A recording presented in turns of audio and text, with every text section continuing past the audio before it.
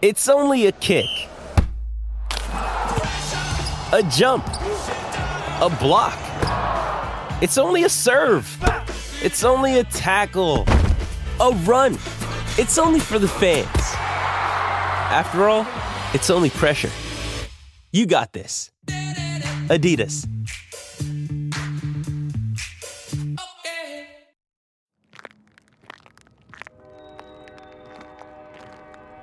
It feels as though Gary is a fitting name, not only as a place that's so important in this story about a major leaguer murdered in his prime, but as a character in this story. And that's what it is. It's the place where the lives of two men crossed, two men who didn't know each other and never would. In this direction, moving away from the intersection a couple of blocks at a time, I'm walking toward one of Gary's greatest remaining landmarks, and maybe its most famous address, just a mile or two up this same road where I'm walking now. 2300 Jackson Street. It's the childhood home of Michael Jackson and the Jackson family. In 1972, the Jackson Five, as they were known, were already a sensation for the Motown label, with a string of #1 R&B and pop hits. And they were a cultural phenomenon. They had their own TV show, and the youngest member would eventually, of course, light out on his own and become the king of pop. In that same year, 1972, Lyman Bostock, a son of the South and a child of Gary, was starting his own path toward a dream. Not on a stage, but on a field. A dream that he wanted to share with his family back here in Gary, and a way to make his family in LA proud as well. Family like Lyman's cousin, Carl Crawford, who was there to see that dream rise without ever knowing what it would cost. We was so proud. We are still proud. And it was like, we made it. One of us finally made it. In the more than 150-year history of Major League Baseball, only one player has ever been murdered during a season.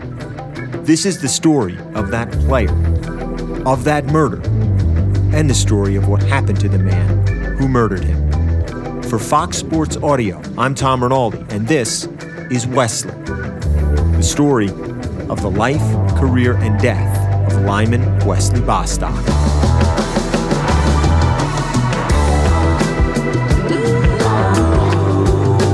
The 2-2 pitch. Bostock swings and lines a base hit to center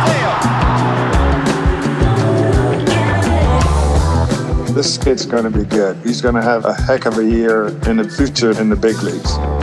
There were shocked reactions today from the baseball world to the shooting death of California Angels outfielder Lyman Bostock. Mr. Smith did it and got away with murder. You're essentially a slave to the master. And I just think he made a choice in that period of his life, focus on the movement and the struggle. I would become disenchanted because of the money situation. So the organization didn't care that much for me as a player because they showed me by the way they paid me.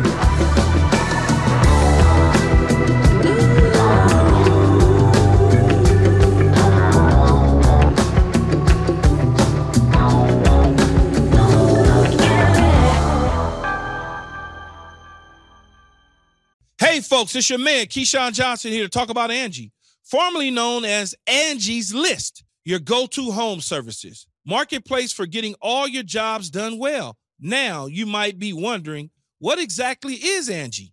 Well, let me tell you, it's the nation's largest home services marketplace, connecting over 150 million homeowners with skilled professionals to tackle any project, big or small. As a homeowner myself, I always have things I want to work on for my house, whether it's general home renovations or fun projects like putting in a pool. With over 200,000 pros in their network, Angie makes it a breeze to research, compare, and hire pros, ensuring every job is done well. Whether you're fixing a leaky faucet or planning a full kitchen renovation, Angie's got your back. And get this, folks, Angie's pros aren't just any old contractors. They're your neighbors, often running small businesses right in your community. Plus, they've been rated and reviewed by others in your area, so you know you're getting quality service. So why stress over home projects when you can turn to Angie? From finding the best price to scheduling a pro at your convenience, Angie's got you covered every step of the way. So get started today at Angie.com.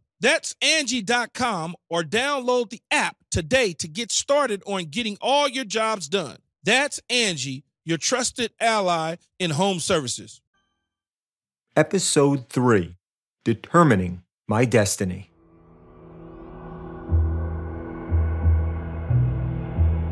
Lyman Bostock made a decision. His time at Cal State Northridge had been chaotic, in a time of chaos. He was involved in a student protest in defense of a black athlete on campus, a protest that led to criminal charges and ultimately his own jail stay.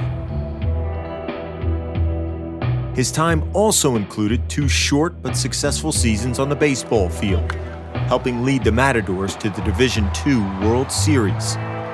Just weeks later, in 1972, he left college baseball to begin a minor league career, signing with the Minnesota Twins.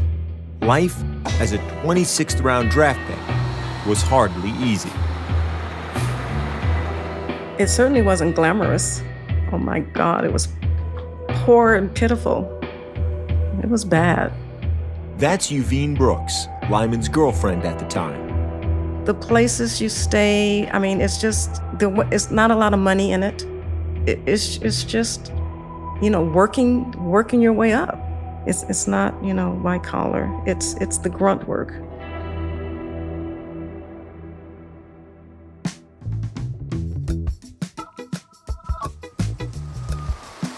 Lyman's first stop was with Single-A Charlotte in the Western Carolina League.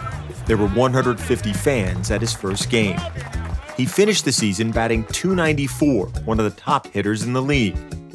That offseason, Lyman returned home to play semi-pro ball alongside a promising high school senior named Kenny Landreau, who would later become a pro teammate of Lyman's. Man, he was confident, arrogant, knew he was good. The fact that he was from my area, you know, my hometown and everything, I always shared that with him. It's guys like you that made me feel that I had a chance to get there also. Just put the work in and follow the path to try to get to Major League Baseball. And he was real good to me. I mean, there's times where we would always go out to eat and everything, and he would always help me off the field. In the spring of '73, Lyman was elevated to Double-A ball in Orlando. There, he overcame a cracked rib to become the only .300 hitter on the team. That offseason, Lyman made the biggest off-field decision of his life to that point.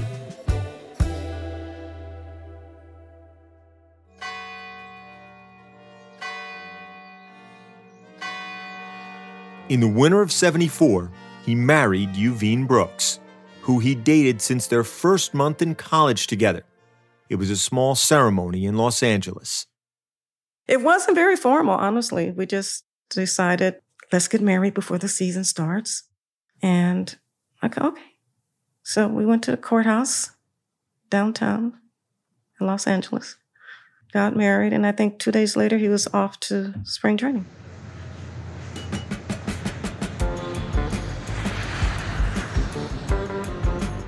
The groom was now off to AAA Tacoma in the Pacific Coast League.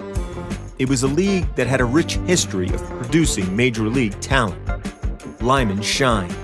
An all-star hitting .333, leading his team in average, stolen bases, and outfield putouts. Lyman's friends on the West Coast were watching his progress at every stop. This is Reggie Williams, a college friend. We'd follow his stats, A-ball, AA, AAA, and he was doing great. He was doing great. We'd get the Lyman Bostock report. and to a man, I remember everybody saying, you know what, this guy is going to be in the bigs for long. That's what Lyman's family back in Gary had believed for a long time already. Here's his cousin, Roll Tapp, picturing Lyman on a field. My first thought was always a gazelle, because the way he would run. He had smooth strides, and he had a real passion for the game. His heart was always there first, more than anything else.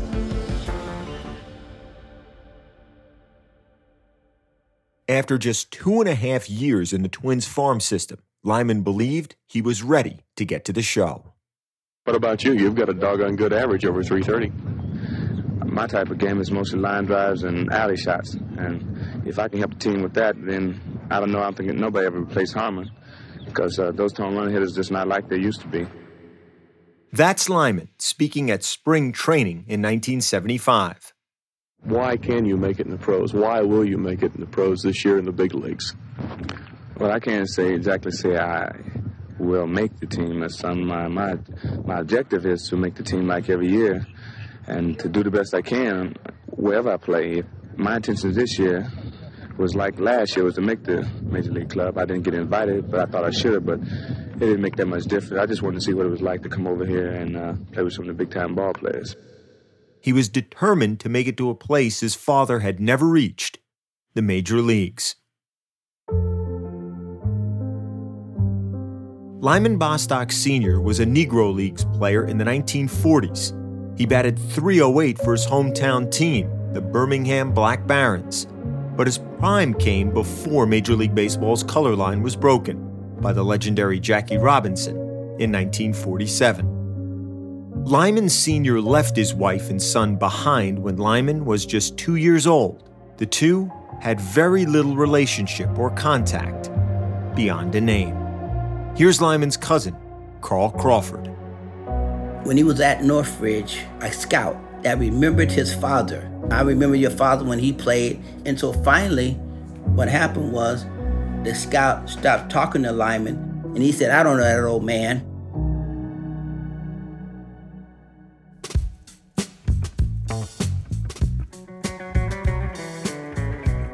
Lyman didn't play to honor his father, but he wanted to help the family that had been with him all along, through Little League, high school, college ball at Northridge.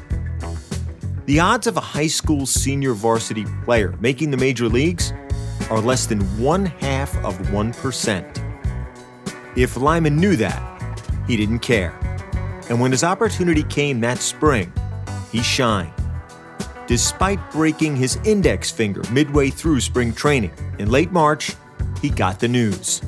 Lyman was named the starting center fielder for the Minnesota Twins for the 1975 season. Faster than anyone thought, Lyman had made it. Here's his brother-in-law and friend, Bill Brooks. I couldn't believe it. It's like, wow. When I watched him play in college at that time as a kid, there was nothing that crossed my mind that, hey, he could someday be a Major League Baseball player. Hearing that he made it to the majors, man, was like, wow. I mean, I was thrilled knowing that, he was raised by a single mom and being able to be in a position to help his mom and others, and just knowing who he was, for him to have that opportunity, it was awesome.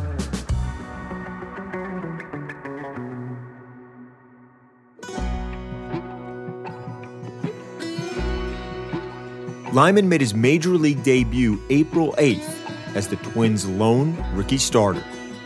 The Hall of Famer and 7-time batting champion Rod Carew was Lyman's teammate in Minnesota and took him under his wing right away. Lyman Bostock, Carew's most ardent disciple. The first time I saw him, I said, this kid's going to be good. He's going to have a heck of a year in the future in the big leagues. And once I started talking to him, it was like father talking to son. He paid attention, never interrupted things that I was trying to get over to him. But here's a guy that was so intense on learning and playing the game, and hitting was one of his the best things that he did in the game.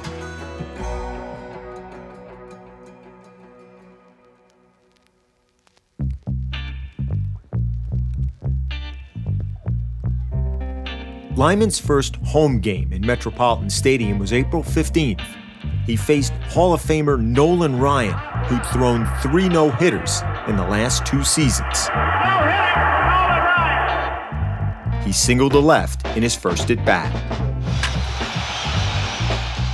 Patrick Ricey was the Twins beat writer at the time, who noticed Lyman's smooth swing right away. He was always on plane, a perfect gap swing. You know, it was line drives in the gap, right or left. He wasn't jumping out at pitches. He could stay back. Right away, you see that swing. So did the Twins' owner, Calvin Griffith, who was not one to praise players easily, or at all, because he didn't want to pay them, which would become an issue later for Lyman. Calvin Griffith, he loved the guy from the start. He started talking about Lyman that first spring, and we didn't really know Lyman was going to be the center fielder, but when you talked to Calvin, you knew that they had big plans for him. Hey, it's Kaylee Cuoco for Priceline. Ready to go to your happy place for a happy price? Well, why didn't you say so? Just download the Priceline app right now and save up to 60% on hotels. So whether it's Cousin Kevin's Kazoo Concert in Kansas City, go Kevin, or Becky's Bachelorette Bash in Bermuda, you never have to miss a trip ever again. So download the Priceline app today. Your savings are waiting. Go to your happy place for a happy price. Go to your happy price, Priceline. Lyman's first test as a major leaguer came fast. 2 weeks into his career, he crashed into the center field wall at the Oakland Coliseum in a game against the A's. He was knocked out cold by the force of the collision. One account said it took him 5 minutes to regain consciousness. As a result of the play, Lyman took a dozen stitches above his right eye and needed surgery to his right ankle. No team officials came to the hospital, something Lyman remembered a few years later. In this episode, quotes from Lyman that were not recorded by audio or video will be read by his brother-in-law, Vincent Brooks, like this quote Lyman gave to the New York Times.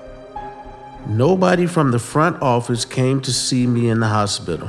Some of the clubhouse kids did, but nobody from the front office. I don't recollect that anyone from the front office even called. That's a small thing, but it carries weight and it will carry over.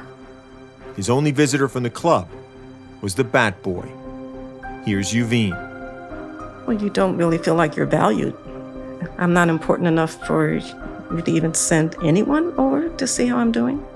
Yeah, it definitely was like the red flag that, okay, this is going to be interesting.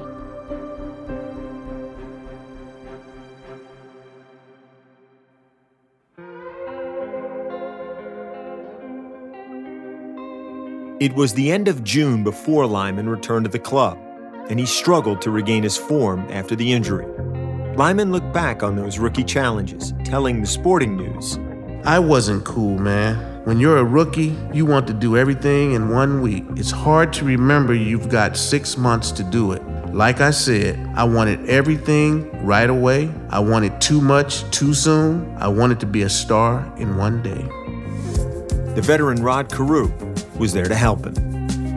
Before a ball game, we would always go over the pitcher and see what he got us out with the last time and what he's going to try and do to us this time. And he was very interested in that because when he went up to hit, you could see that confidence come out in him. Well, you know, Rod's a hell of a ball player, and I respect him more than I respect anybody if you're going to talk about baseball, because the compliments that he's had, and it's been an honor to play with Rod. Ultimately, after missing more than 2 months and playing with an ankle fracture that took months to fully heal, Lyman hit .282 his rookie year.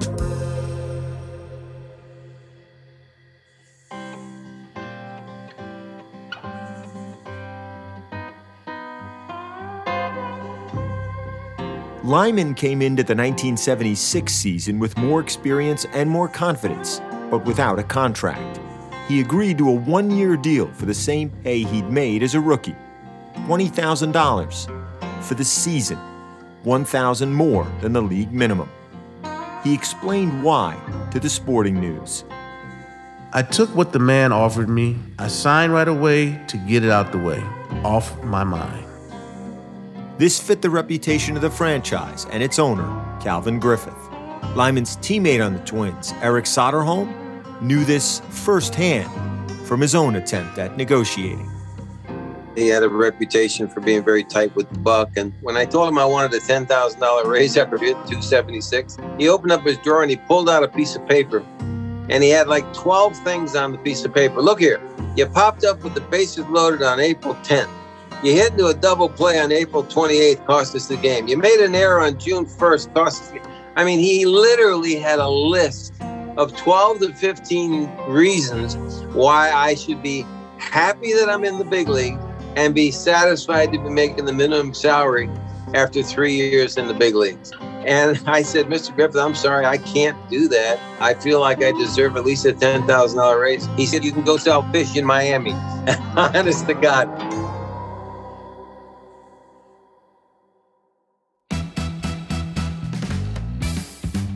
1976 would prove to be Lyman's breakout season, especially at the plate. Here's the pitch. Bostock swings at a bounding ball to left. The base hit inside the bag. He may try for two. Kemp up with the ball. There goes Bostock to second. The throw is high and gets away. Holding it second is the batter Bostock. By mid-May, he was hitting a remarkable .384. By the All-Star break, he was still third best in the American League in batting.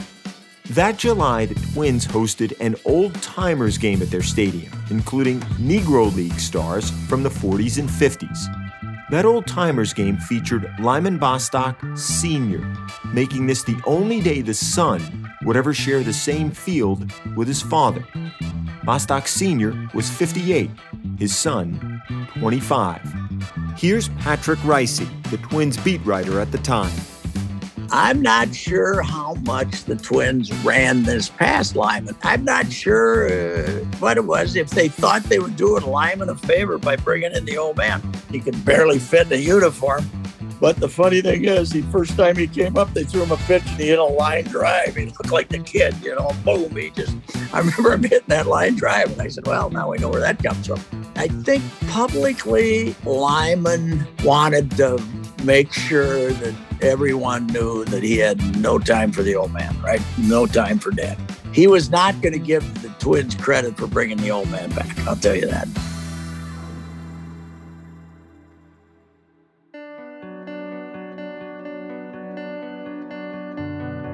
In the weeks following the game, Lyman was asked by different reporters about his father.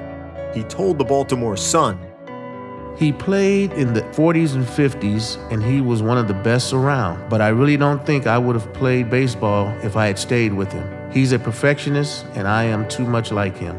And later, he was even more blunt, saying to the New York Times, my father helped teach Willie Mays, but he never taught me. Lyman's wife, Yuvine, knew the relationship between father and son was distant, if there at all. He never really talked about him a whole lot. I don't know how much he saw him. He was saying that he hadn't really spent a lot of time with him at that point. I know there was efforts to change that, but up until that point, there wasn't a lot of communication.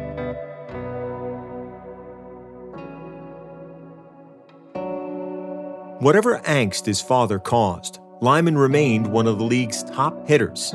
During that season, Lyman told the Minneapolis Tribune, I made up my mind that this year I'm not going to be overshadowed by anybody. If I get the publicity on my side, fine. If I don't, that's fine too.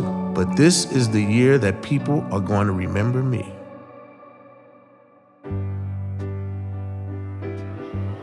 He's in contention now. He's third in the league in hitting right now. By that September, Hal McRae and George Brett were leading the league in hitting, and Lyman was right behind them. His average would slip as he headed to a late-season series at Comiskey Park against the White Sox. Visiting Comiskey was always special to Lyman because of the family who'd come from Gary to see him. Oh, he looked forward to going to Chicago. He had a lot of relatives that lived in Gary, and they would come out to the game and support him. So it was always a time that he would look forward to seeing family and performing for them. One of the uncles who rarely, if ever, missed a game in Chicago was Tom Turner. He felt good about Gary. He felt like this was one of his second homes. He didn't know too much about it because he left when he was very young, but he always remembered coming back, and he came back.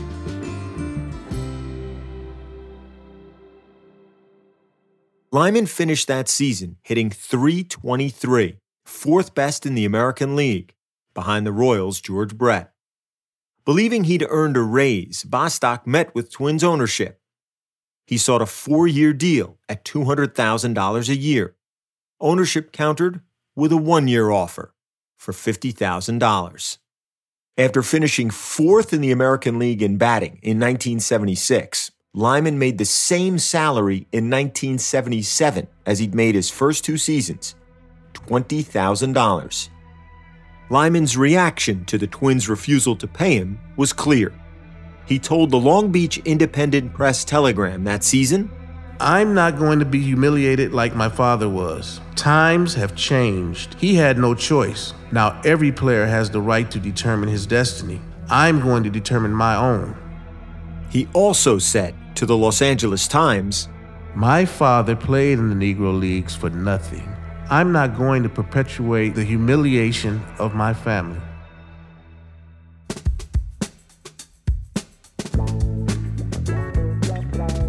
Whatever bitterness he felt toward ownership, he didn't carry it into the clubhouse or onto the field.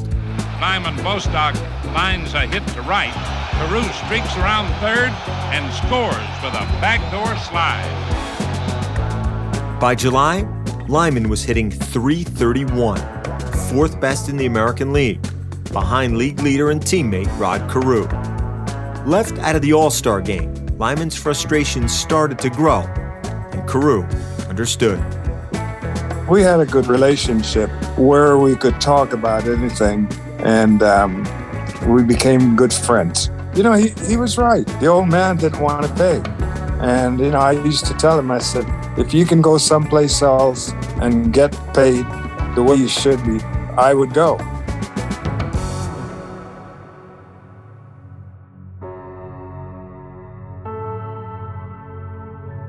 Lyman was outspoken in his criticism of the Twins over the summer, telling the LA Times, "They're playing with my mind. They figure if they keep me and not trade me, they can try to ruin me any way they can, but they're just trying to drown a fish. I'll be okay." After Lyman would leave Minnesota, he would sum up his time and contract situation there simply. I was pretty much happy until I found out how the operation was being ran, and I would become disenchanted because of the money situation. To an organization that didn't care that much for me as a player because they showed me by the way they paid me, and I thought, if I'm going to get something, I might as well get it now. Lyman finished the season second in batting, behind Carew. He hit .336, the exact same average at home as on the road. He'd bet on himself and now was about to cash in. You know, most ball players don't get a chance to come back to their home and play, and I think it's a great thrill for me to be able to come back to California and try to thrill the fans like I did in Minnesota. The 1978 season was approaching, and with it, there would be fame and fortune, scrutiny and struggle. It was a season that would cost Lyman his life.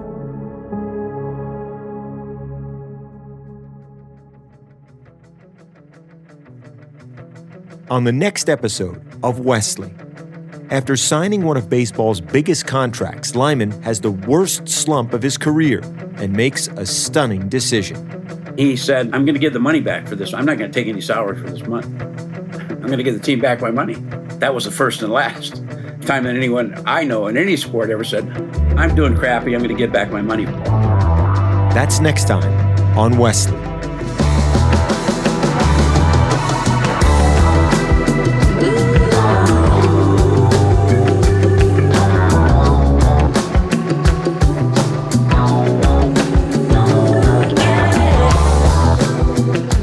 Wesley is produced for Fox Sports Audio in conjunction with Blue Duck Media. It's reported, written, and hosted by me, Tom Ronaldo. Executive producers are Eric Shanks, Charlie Dixon, and me for Fox Sports.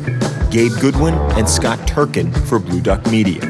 Sound mixing and original scoring from Steve Porter and Porterhouse Media. Editing and sound design by Mike Goldstein. Audio field recording from Alan Chow. The terrific Jen Roman is our producer and production manager. Script consulting and research by the beautiful mind of David Sabino. Additional production and research from the quartermaster, Quincy Tucker. Production support from Jonathan Berger, Matt Engelberg, Michael Vader, and Ben Redmond. Special thanks to Yuvine Whistler and her family, the Lyman Bostock family, the incomparable Willie Weinbaum, Major League Baseball, and ESPN.